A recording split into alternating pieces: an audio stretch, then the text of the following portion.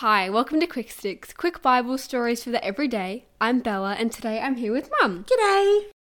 Last time, we heard how Joseph's 10 brothers had gone home from Egypt with very worrying news. They had told their dad Jacob that the boss of Egypt had spoken very harshly to them and thought they were spies. He had taken one of their brothers, Simeon, and put him in jail. Now they had to return with Benjamin, their youngest brother, so Simeon could be set free. After a while, all the food they had brought home from Egypt was gone, and Jacob and his family needed more food.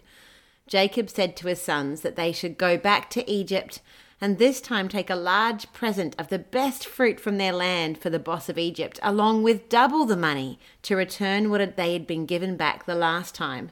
He also said that Benjamin could go with him, even though he was very worried that he would lose him as well. When the brothers got to Egypt, they went to see the boss, who was Joseph, but they still didn't recognize him. But he knew exactly who they were. Joseph said to his servant, "Take these men to my home and prepare a special meal for them, and we will eat lunch together." The brothers were very worried. They thought they were going to get in trouble for taking home money last time they visited. But the servant told them not to be afraid and said, "Peace be with you, for the God and the God of your father has given you treasures in your sack." Then he brought Simeon out from the jail to see them, and together they washed their feet and got ready for lunch. When Joseph arrived home for lunch, all the brothers bowed down before him and gave him the presents they had brought from home. Joseph said to them, "How is your father? Is he still alive?" And they answered, "Our father is healthy, he is still alive." And they bowed down completely to the earth. Then Joseph saw Benjamin, and he was so emotional that he had to go out of the room so they wouldn't see him cry. When he had washed his face, he came back out and asked the servants to serve lunch. As they sat down, they were amazed because Joseph, who they still didn't recognize, was able to sit them in order from oldest to youngest. Then Joseph served them lunch and gave Benjamin 5 times more food than the others. They all ate and drank and had a wonderful time together. The next day, the brothers got ready to go home. The servants filled each of the brothers' bags with lots of food and returned their money to the top of each sack. Joseph asked his servant to put his own silver cup in the top of Benjamin's sack. The man started off their donkeys, and when they'd only gone a little way, they saw Joseph's servants chasing behind them. The servant said to them, "Why have you given me good for bad?" They said, "Why do you say this?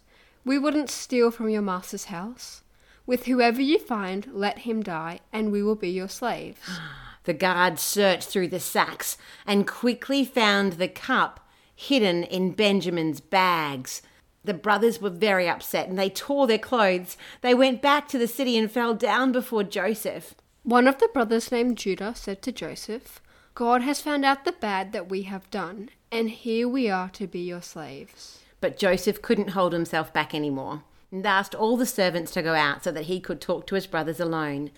When they were alone, he cried so loudly that the whole palace could hear, and he said to his brothers, "I am Joseph. Does my father still live?" But the brothers couldn't answer him because they were so surprised. Joseph told them to come close and said to them, "I'm Joseph, your brother, who you sold into Egypt. But now don't be so angry or sad with yourselves, for God sent me before you to preserve life. For there will be another 5 years of famine, and God has sent me to save your lives." God had an incredible plan to save the family of Jacob from the famine. He had prepared Joseph for all those years so that he would be able to protect his family and provide for them. God has special plans for you too in your life and is preparing you now for the future. And that's good news. Have a great day. Bye.